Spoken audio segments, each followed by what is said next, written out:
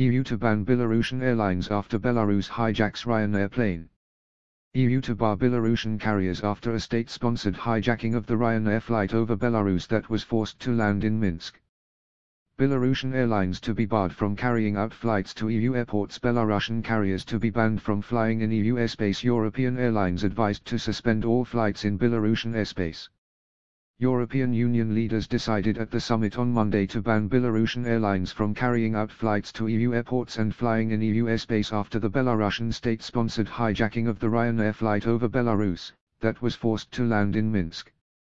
This act of state piracy cannot go unpunished. Clement Beaune, France's Minister of State for European Affairs, said on Monday. We will continue imposing sanctions to primarily ensure the security of our own citizens, Beaune vowed. European airlines were also advised to suspend all flights in Belarusian airspace. The summit calls on all EU-based carriers to avoid overflight of Belarus, calls on the Council to adopt the necessary measures to ban overflight of EU airspace by Belarusian airlines and prevent access to EU airports of flights operated by such airlines, according to the statement. This decision does not go into effect yet and needs to be approved by the Council at the ministerial level.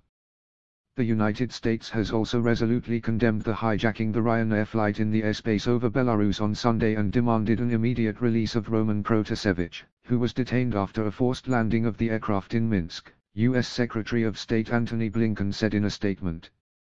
The United States strongly condemns the forced diversion of a flight between two EU member states and the subsequent removal and arrest of journalist Roman Protasevich in Minsk, Blinken stated. We demand his immediate release.